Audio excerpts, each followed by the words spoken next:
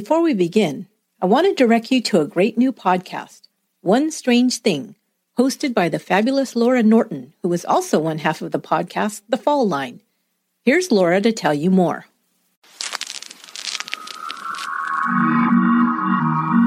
We all enjoy a little mystery. And on the new podcast, One Strange Thing, that's just what you'll get. Every other week, One Strange Thing presents forgotten stories from America's news archives. They all have something in common, a single element that can't quite be explained. I'm Laura Norton. Join me on One Strange Thing, and you'll hear about bizarre events that unfolded in our country's local newspapers, but never made it much further than that. No matter the place or the people, One Strange Thing brings you stories that are very real and just a little otherworldly. Subscribe now on Apple Podcasts or wherever you listen.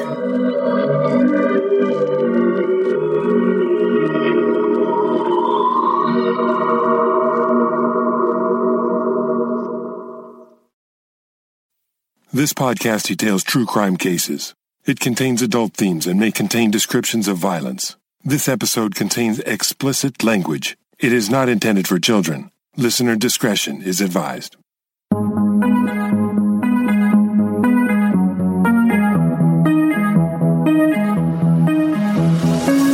Thank you for joining me for today's episode of Once Upon a Crime. I began looking for cases where murders were solved without a body after I released episode 173, Till Death Do Us Part, the story of newlywed Nancy Andrade, who went missing on her honeymoon in 1982. That case happened right here in my hometown of San Jose, California. When a person goes missing and there's some evidence that foul play might be involved, meticulous detective work is required to identify a suspect and solve the crime. Enough evidence to 1, prove a murder has occurred, and 2, identify the responsible party can be difficult to establish. However, the ability to connect perpetrators to crimes through the use of DNA evidence can sometimes crack even the most baffling of cases. This week's case also happened in my local area. I remember very well when the face of a pretty 15-year-old girl began to appear around town in the worst way imaginable.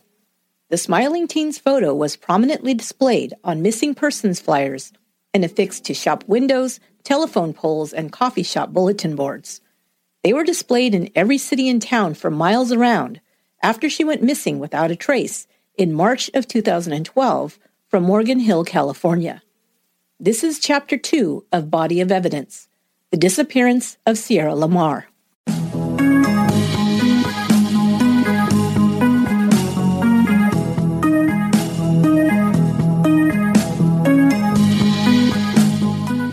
The sun was barely up on Friday, March 16, 2012, when 15-year-old Sierra LaMar began preparing for her day. Her mother, Marlene, stopped by her daughter's room before leaving for her job as a physical therapist. She said goodbye to Sierra, saying, "I love you," before locking the front door behind her. By 7 a.m., Sierra was already dressed in jeans and one of her favorite tops, a black sweatshirt that sported the San Jose Sharks hockey team logo. She finished applying her makeup and then posted a selfie on social media. Sierra, like many teens, shared just about every aspect of her life with friends, family, and classmates through her social media accounts, mainly Facebook and Twitter. Sierra's cell phone was also ever present. She never even walked to another room without first grabbing her phone. Now she used it to send a text to one of her friends. They were planning to meet up on the campus of Morgan Hill's Ann Sobrato High School, where they were both students. The plan was to connect with each other before the bell rang for their first period class so they could compare homework notes from the previous day's assignment. They also decided to swap some makeup items that they shared. The text went out to Sierra's classmate at 7:11 a.m. She normally left her house by 7:15 to walk around the corner where she'd be picked up by the school bus at 7:25. Sierra's home was located on a cul-de-sac. The bus stop was located on a rural road no more than 500 yards from her front door. But Sierra never made it to the bus. Somewhere between her front door and the bus stop, less than a 5-minute walk, Sierra LaMar disappeared.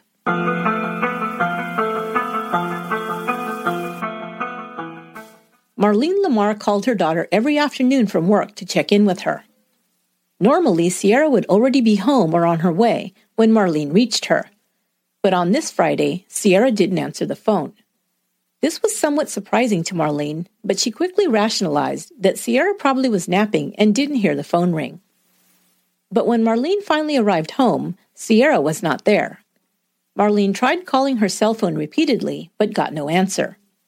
Growing more concerned, she called Sierra's dad, from whom she'd been divorced for nearly a year. Stephen LaMar, who lived in another town, said Sierra wasn't with him and he hadn't heard from her. At first, Marlene began to get angry, thinking that Sierra must be with friends and just didn't bother to let her know. At least, this is what she willed herself to believe as she began calling Sierra's friends. One by one, they said they hadn't seen Sierra. Now growing frantic, Marlene called the school. Sierra had been marked absent in all of her classes that day.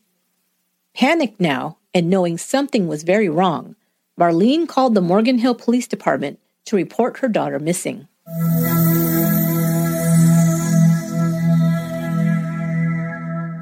Sierra Mae LaMar was born October 19, 1996. She was one of two daughters born to Steve and Marlene LaMar. Danielle, Sierra's sister, was 6 years older. Sierra called her Sissy. The family lived in Fremont, California. Fremont, also located in the San Francisco Bay Area, was situated about an hour's drive north from Morgan Hill. The LaMars raised their daughters in Fremont, and Sierra attended Washington High School until early in her sophomore year. Sierra's parents divorced, and her mother remarried in 2011. Wanting to make a fresh start, Marlene and her new husband decided to move to Morgan Hill. Sierra was not thrilled to leave the home and friends she'd known all her life, but quickly acclimated to her new school, made new friends, and even became a cheerleader for Sobrato High's football team. Sierra visited Fremont often to see her father, and in the 5 short months since moving away, she'd already surprised her friends by making 2 visits to Washington High School. Sierra was always in motion and could be heard talking, laughing, or singing anytime she was awake. Her favorite thing to do was create videos of herself or with her friends, singing or lip-syncing to her favorite rap and pop songs. Like many teen girls, Sierra loved to try out new looks. She enjoyed carefully applying makeup every day, sometimes going for a more casual, fresh-faced look, and other times attempting something a bit more dramatic. She styled her long dark hair according to her mood, sometimes curling it in long waves, and other times ironing it straight. At the time of her disappearance, Sierra's naturally dark brown hair was dyed black. Sierra was known by her friends as funny, bubbly, and popular. She made friends easily, which her sister Danielle said was partially because of her, quote, goofy personality. Sierra never took herself too seriously and enjoyed acting silly to make others laugh. She was naturally self-confident, was never self-conscious, and always had a ready smile for everyone. When Sierra's mother reported her missing, detectives first asked if it was possible her daughter had run away. Was she upset? Depressed? Definitely not, Marlene LaMar replied. If Sierra was ever upset about anything, and that was rare, she would definitely let you know. She and her mom were close, as was Sierra and her big sister Danielle. Sierra would never have left on her own without letting, if not her mom, then her sister or her friends know what she was planning to do. And after early Friday morning, not one person had heard from Sierra.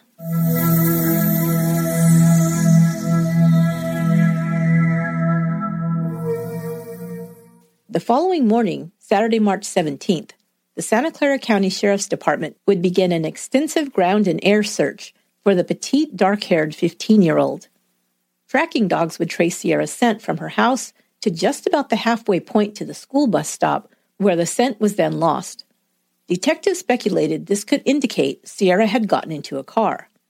Whether she did so voluntarily or against her will was, of course, unknown. Investigators discovered that Sierra had not boarded the school bus. The driver had seen no sign of her at the usual pickup spot. Sierra was the only student who used that particular bus stop. Morgan Hill, California, located at the southernmost tip of Silicon Valley, serves as a bedroom community for larger cities to its north, like San Jose and Santa Clara. Morgan Hill is a diverse and eclectic community made up of rural farmhouses, trailer parks, middle-class housing developments, and multi-million-dollar mansions, all located within 13 square miles. The population of Morgan Hill hovers around 40,000, with a diverse ethnic makeup, with 65% of its residents white, 34% Latinx, 10% Asian, and 15% Pacific Islander. Sierra's home was located on the edge of a residential neighborhood, but merely a block away from a more rural landscape of open fields and lightly traveled one-lane roads. It was one such road that Sierra took a less than 5-minute walk each morning to reach her bus stop. If someone had intercepted Sierra on her way to the bus, detectives realized, they would have had a very short window of time to do so. The search continued for Sierra until night fell.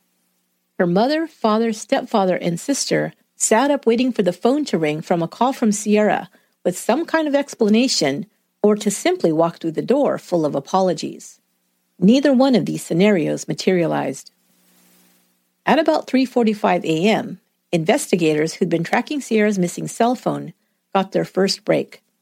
Her phone pinged at a cell tower located just a mile from her home. Until that time, there had been no activity and appeared that the phone had been turned off.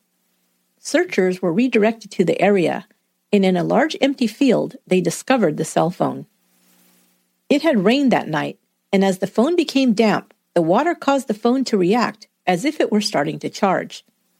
As a result, the cell phone began turning on for a few seconds before shutting off again. This occurred enough times to cause its signal to ping the cell tower.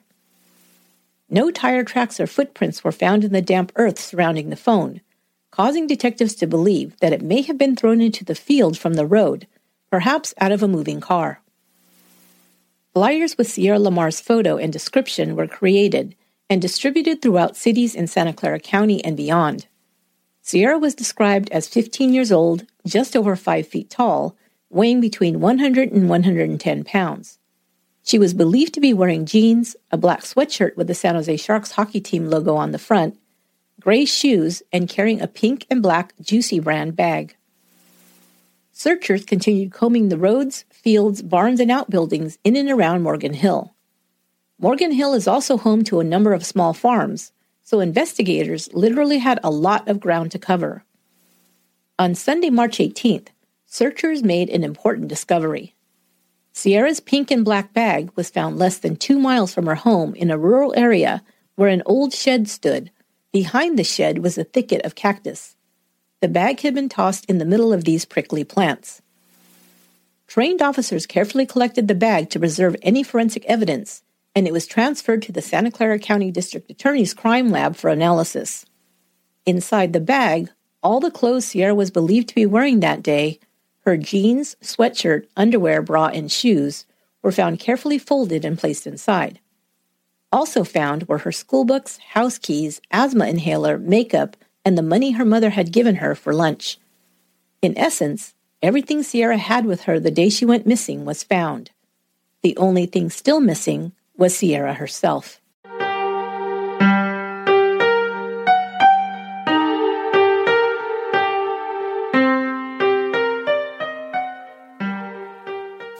There are several bodies of water located near Morgan Hill, including several reservoirs and at least 3 lakes.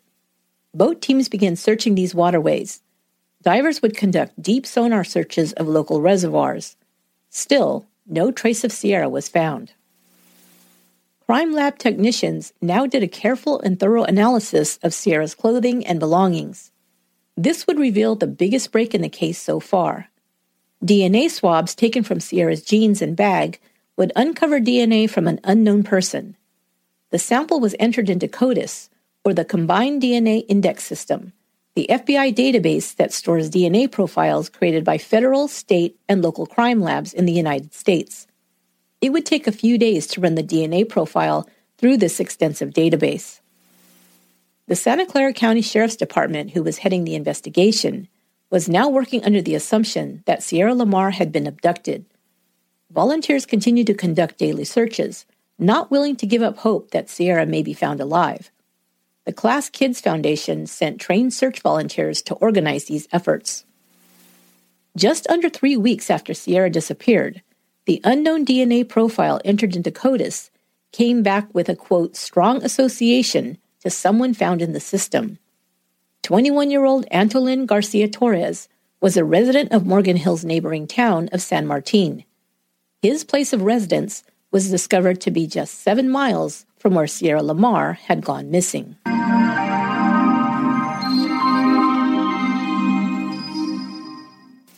Antolin Garcia Torres was a 21-year-old man living in an RV park in rural San Martin. He was employed as a stalker and bagger for Safeway. He'd worked at 2 of the grocery store's locations, both in Morgan Hill. In addition, he'd also worked as a part-time arborist. Garcia Torres' DNA profile was found to be a match to the sample taken from Sierra LaMar's clothing. His DNA had been entered into the system 2 years earlier, when he'd been arrested for an assault that occurred in July of 2010. But Garcia Torres' criminal record began when he was just 18. In May of 2009, Morgan Hill police officers arrived at a farmhouse located at 14245 Llagas Avenue in San Martin. He was living there with several roommates, one of whom was being served an arrest warrant. When officers arrived, Garcia Torres began yelling at them, calling them pigs, and demanding that they, quote, get the fuck out of my house, unquote. He then used his 6'1", 200-pound body to obstruct officers' entry. When he began moving towards the officers aggressively, they handcuffed him and took him to jail. While awaiting transfer to the main jail, Garcia Torres took an entire roll of toilet paper and used it to clog the cell's toilet, causing it to overflow. He also carved the words, quote, I seen it, unquote, in large letters on a bench. He told his jailers that he'd committed both acts of vandalism because he was, quote, bored. Immediately after the vandalism was discovered, Garcia Torres told officers he was sorry and requested he be allowed to write an apology letter. He was charged with 2 misdemeanors, obstruction of a police officer and vandalism. His court date was scheduled for 3 months later. On the day of his hearing, the 18-year-old high school dropout insisted on representing himself in court, waiving his right to an attorney. He was found guilty and sentenced to serve 5 days in jail. But the offense for which his DNA was collected took place a year after his first run-in with the law. In June of 2010, Garcia Torres became confrontational with tenants who were renting a home from his mother. They had been unable to pay the rent and had been served notice to vacate the residence. One of the renters was Garcia Torres' own sister. Although they had been given extra time to find a place before being evicted, Garcia Torres showed up one morning and began yelling at his sister and her male friend, telling them they had to be out of the house within the next 2 hours. In a rage, he removed an air conditioning unit and threw it out of a window. He then got into a physical altercation with his sister's friend, punching him repeatedly in the head and face. The victim had to be taken to the hospital and required several stitches. When police arrived, Garcia Torres justified his actions by saying he had a baby on the way and, quote, didn't want any tweakers around, end quote. I'm not sure if that's a term used outside of California, but it's a derogatory term normally used to refer to methamphetamine users. He was arrested and held on $25,000 bail. He again was sentenced to 5 days in jail. He was also ordered to complete a 16-week parenting and anger management course. Garcia Torres' DNA sample was collected because initially he had also been charged with unlawful sexual intercourse with a minor. His pregnant girlfriend was 16 years old, and Garcia Torres was nearly 20. That charge, however, was dropped, but his DNA profile had already been logged into CODIS. It would become key evidence in the disappearance of Sierra LaMar.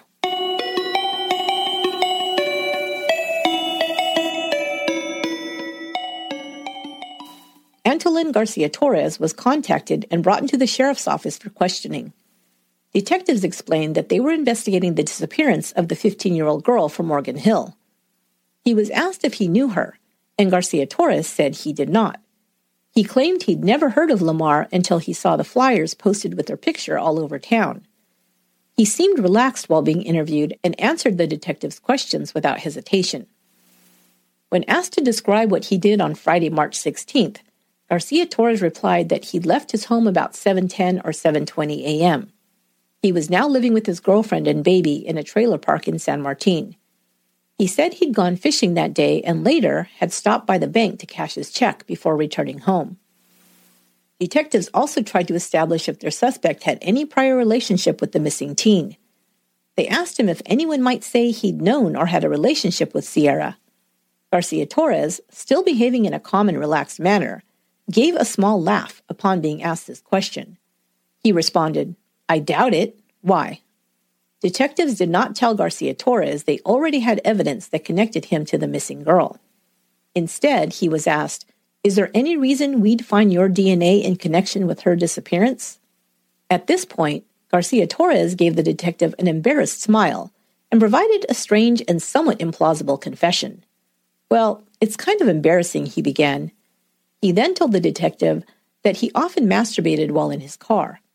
Afterward, he'd throw the tissue out of the car window into the side of the road, he explained. He thought he may have thrown one of these pieces of debris near the field where it was reported LaMar's bag had been found. This obviously seemed suspicious to investigators, not only because of the convenient, although ridiculous, way Garcia Torres was trying to provide an alibi should his DNA be discovered, but for yet another reason. They had made no mention of LaMar being raped or sexually assaulted. How would Garcia Torres know, without being told, that the DNA collected from Sierra's jeans had been identified as semen? It was clear that Garcia Torres was not going to confess to abducting Sierra, and investigators still did not have enough evidence to arrest him. They began surveilling his movements, hoping that if Sierra was still alive and being held somewhere, he would lead them to her. His phone was tapped, and a tracking device was placed on his car, a 1998 Volkswagen Jetta. The car was easily recognizable. It was bright red, but the hood of the car had been replaced and was black. In addition, 2 detectives moved into a vacant trailer located across the street from Garcia Torres in the same trailer park. His movements were watched for several days as he came and went from his residence. Detectives saw no sign of Sierra, nor did their suspect go to any locations where she could have been kept in hiding. At this time, detectives came to the conclusion that Sierra LaMar was most likely dead. Garcia Torres' alibi, what there was of one, was also checked out. A security camera located at the entrance to his trailer park recorded him leaving in the red Jetta at 7 a.m. on the morning of Friday, March 16th. The camera next recorded him as he returned home just before 1 p.m. that afternoon. Since his residence was located just 7 miles from where Sierra disappeared, he could have easily traveled that distance and arrived between 7:15 and 7:20 a.m., when Sierra was most likely walking alone on the rural road. Investigators also pulled video footage from inside the Bank of America, where Garcia Torres said he had cashed his check that afternoon. He was caught on camera arriving at the bank just a few minutes before 1 p.m. And they noticed something else on the video. The bottom portion of Garcia Torres' pants, up to an area just past his ankles, appeared to be wet. They couldn't be positive, of course, but if his pants were wet, was this a clue that he had disposed of Sierra's body in water?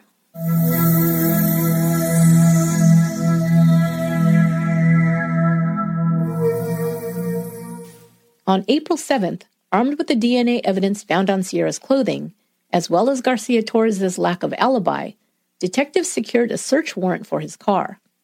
His red Jetta was seized and taken to the crime lab for processing. The car and its contents were swabbed for DNA. Samples taken from the inside rear door handle were found to be a match with Sierra LaMar's DNA profile. The same profile was found on a set of gloves belonging to Garcia Torres, taken from inside the car. Another crucial piece of evidence was recovered from the car's trunk.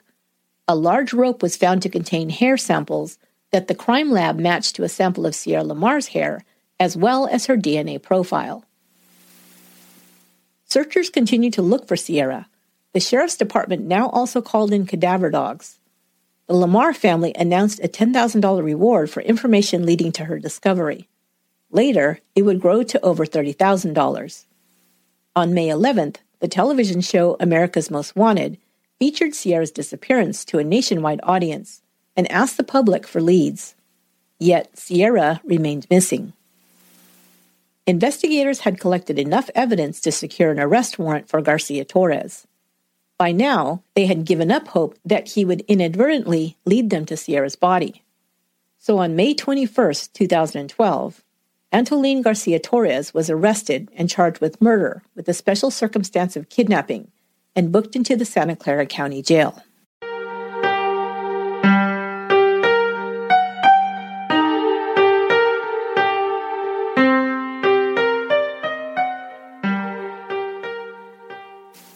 Authorities had Antolin Garcia Torres in custody, charged with the murder of Sierra LaMar. However, her body had not been found.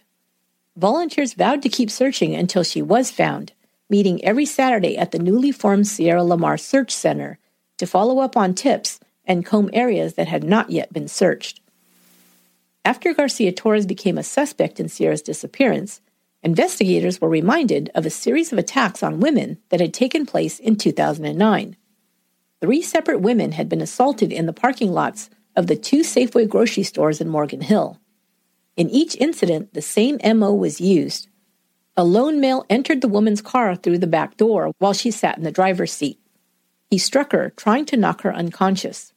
He then attempted to kidnap the woman in her own car. The first incident took place on March 19, 2009. The victim, Cynthia Lundy, screamed, alerting passersby. Her assailant fled. The same day, another victim was attacked in her car. This time, the attacker attempted to use a stun gun to subdue victim Annette Walters. Others in the parking lot were alerted by the struggle and came to Walters' aid. The attacker fled, dropping the stun gun in his haste to get away. Less than a week later, a third woman was attacked. The victim, Eva Orozco, was able to grab a knife she kept inside her car. The attacker grabbed her hand holding the knife, forcing the woman to push it against her own throat. Once again, others were alerted by her screams, and the attacker fled.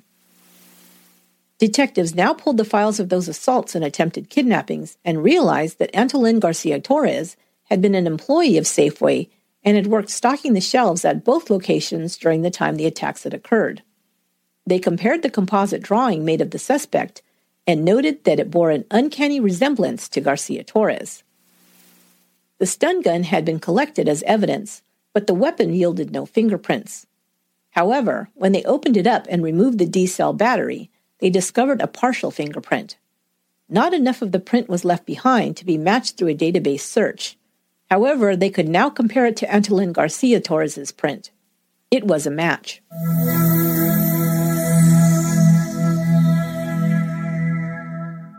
The Santa Clara County DA's office decided to combine the charges of first-degree murder of Sierra LaMar and the attempted kidnapping and carjacking charges of the 3 other victims, and have Garcia Torres stand trial on all charges at once. Charges were filed on February 11, 2014, and Garcia Torres pled not guilty 2 days later.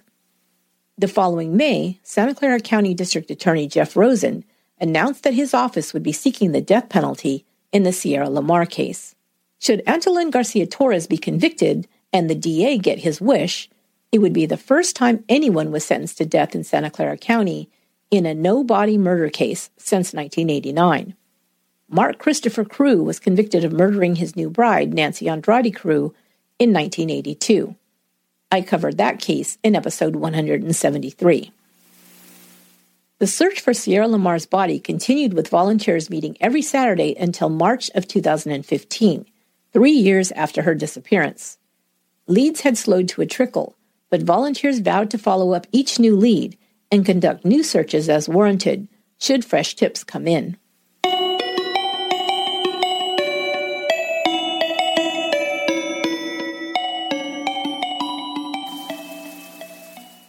After several delays, Antolin Garcia Torres' trial finally began in late January 2017. The prosecution presented their case to the jury. They described the evidence collected that pointed to the defendant having abducted, raped, and murdered 15-year-old Sierra LaMar, as well as 3 separate attacks on women in the 2 years preceding Sierra's murder. They believed that the parking lot attacks were practice runs for the abduction of the teen. Deputy District Attorney David Boyd explained to the jury how tracking dogs followed Sierra's scent from her house to about the halfway point in her usual walk to the school bus. This is where they believed she had been grabbed by Garcia Torres. Boyd said that Garcia Torres had most likely been stalking the girl for some time and knew her routine and when she'd be alone. The prosecutor didn't believe Sierra had been randomly chosen that day by Garcia Torres, but that he'd planned to abduct her in advance. He had left his house at precisely 7 a.m. and wasn't on his way to a job or any other scheduled stop. It was too much of a coincidence, with a very narrow window of opportunity, to have not been planned by the defendant, Boyd asserted. Did Garcia Torres lie in wait and drag Sierra into his car before she could react? Did he pretend to need directions or in some other way lure the friendly girl close enough to his car to grab her? We will never know. But Boyd presented irrefutable evidence that Sierra somehow had ended up inside Garcia Torres' car, as the DNA evidence proved. Sierra's hair was found entwined in a rope in his trunk. Rosen suggested that Sierra had been bound, placed in the trunk, and moved to another location. He laid out the evidence that Sierra had been sexually assaulted. All of her clothing had been taken off her body, and ejaculate was found on her jeans and bag. This evidence had been matched with a high degree of probability to Garcia Torres' DNA profile. The condition Sierra's recovered clothing had been found in provided evidence she had been dragged on an asphalt roadway.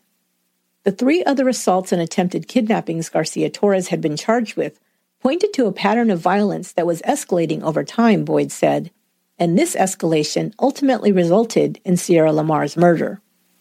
The jury also heard the statement the defendant made during his first interview with the detective that he was a, quote, compulsive masturbator. Boyd told the jury that this was the defendant's attempt to create a plausible explanation as to why his DNA might be found in connection with Sierra's disappearance. Finally, he pointed out the accused had no alibi from 7 a.m. to 1 p.m. the day Sierra went missing. The defense seized upon the fact that Sierra's body had never been found to try and cast doubt that a murder had occurred at all. Where's the evidence that she's deceased? Garcia Torres' attorney Brian Matthews posited to the jury. She's missing and nothing else. The defense claimed that Sierra was unhappy after her parents' divorce and being uprooted from her hometown. Sierra was not a murder victim but a runaway, the defense told the jury.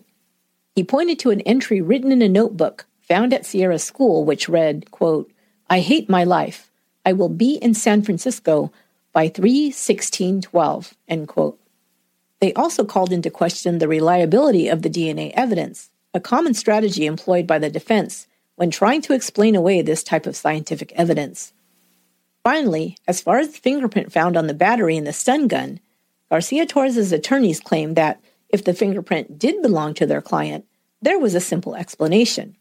He worked as a stock person at Safeway and was often tasked with reshelving returned items. Some of these items, like batteries, might have been opened before they were returned. Stockers retaped the packages before placing them back on the shelves, which is how their client's fingerprint may have been transferred to the battery, the defense claimed. A bit of a stretch, to say the least. The prosecution rebutted each of the defense's claims in turn. First, as to Sierra still being alive, there was absolutely no evidence of that, the prosecution claimed. There had been no communication from her since 7:11 a.m. the day she went missing. No phone calls, texts, or social media posts. She was a 15-year-old girl who had no independent means of support. She'd even left behind the $5 her mother had given her to purchase a school lunch. Also, if she'd voluntarily run away, had she done so naked, the prosecution asked rhetorically? Every item of clothing she owned, including the ones she was wearing that morning, and her missing school bag, had been accounted for. To say that the teen could have voluntarily disappeared without a trace was completely ludicrous, the prosecution said. As to Sierra being unhappy and wanting to run away, her family members and friends testified that she had never seriously discussed wanting to leave home with anyone. The notebook entry had been investigated by detectives when it first surfaced. They had been satisfied that the journal entry had been created as an insensitive prank by another high school student after Sierra went missing.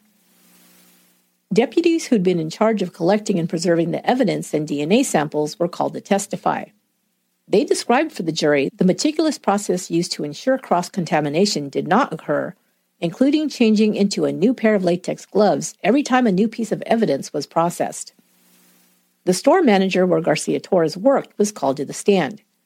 He explained that items returned to the store opened were not reshelved. By consulting his records, the manager told the court that a new policy that did allow opened items to be restocked wasn't put into place until months after the parking lot attacks occurred. After an almost 5-month trial, jurors deliberated for less than 2 days before finding Antolin Garcia Torres guilty of the kidnapping and first-degree murder of Sierra LaMar. He was also found guilty of the attempted kidnapping and assault of the additional 3 victims.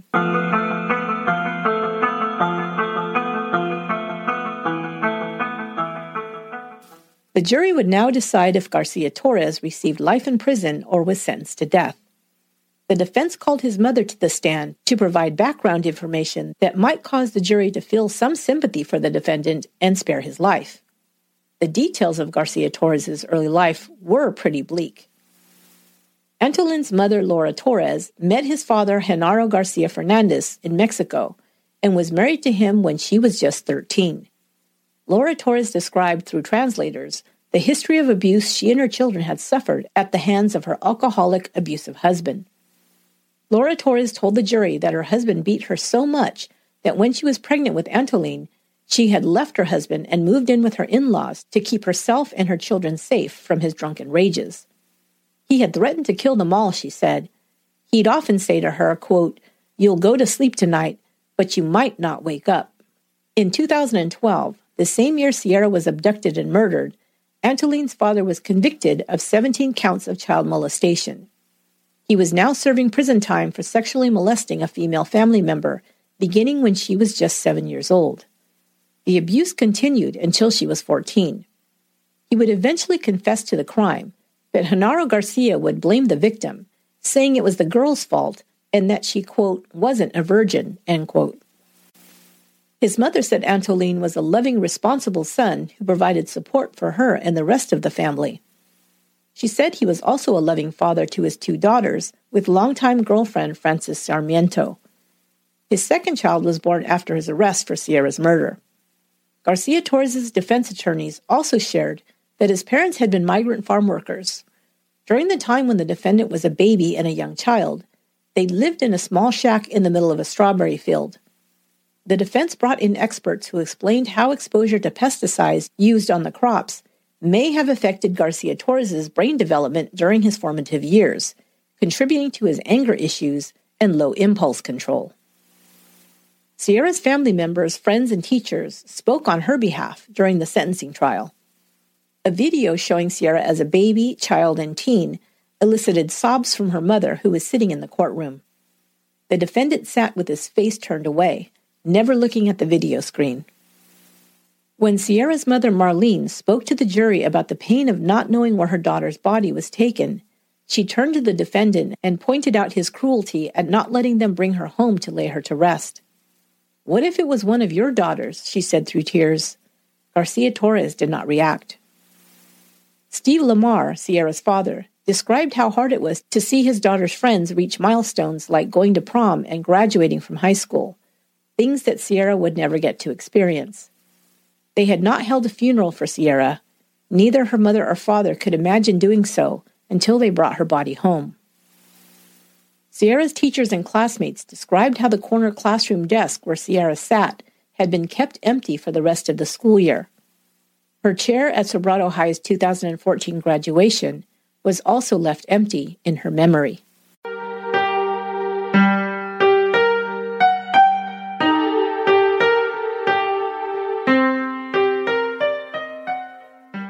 The jury returned from their deliberations with a recommendation of not death, but life without parole for Garcia Torres.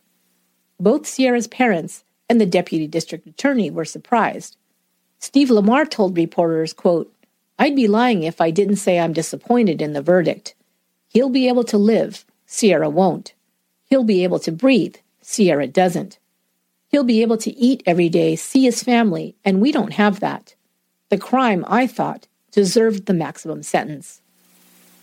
A bench was placed in Sierra's memory at Washington High, her former high school in Fremont. Sierra LaMar's body has still not been found. That will do it for this episode of Once Upon a Crime. Don't forget, CrimeCon House Arrest will be streaming live a week from this Saturday on November 21st. Get your tickets today to join us from the comfort and safety of your own home. Participate in workshops and discussions led by Dateline's Keith Morrison and Josh Mankiewicz, investigator and podcaster Paul Holes, and one of the world's foremost forensic scientists, Dr. Henry Lee. You can also have FaceTime with your favorite true crime podcasters, including me. Don't miss it. Go to crimecon.com/housearrest to register and find out more. We're also giving away a Once Upon a Crime prize pack, as well as 2 live-only passes to CrimeCon House Arrest. To enter, just follow Once Upon a Crime on Instagram or Facebook at Once Upon a Crime Pod. Look for our CrimeCon House Arrest post and follow the directions to enter. Once Upon a Crime is written, produced, and edited by me, Esther Ludlow. Our research and production assistant is Lorena Garcia, and original music is by Aaron Michael Goldberg. Until next time, be good to one another.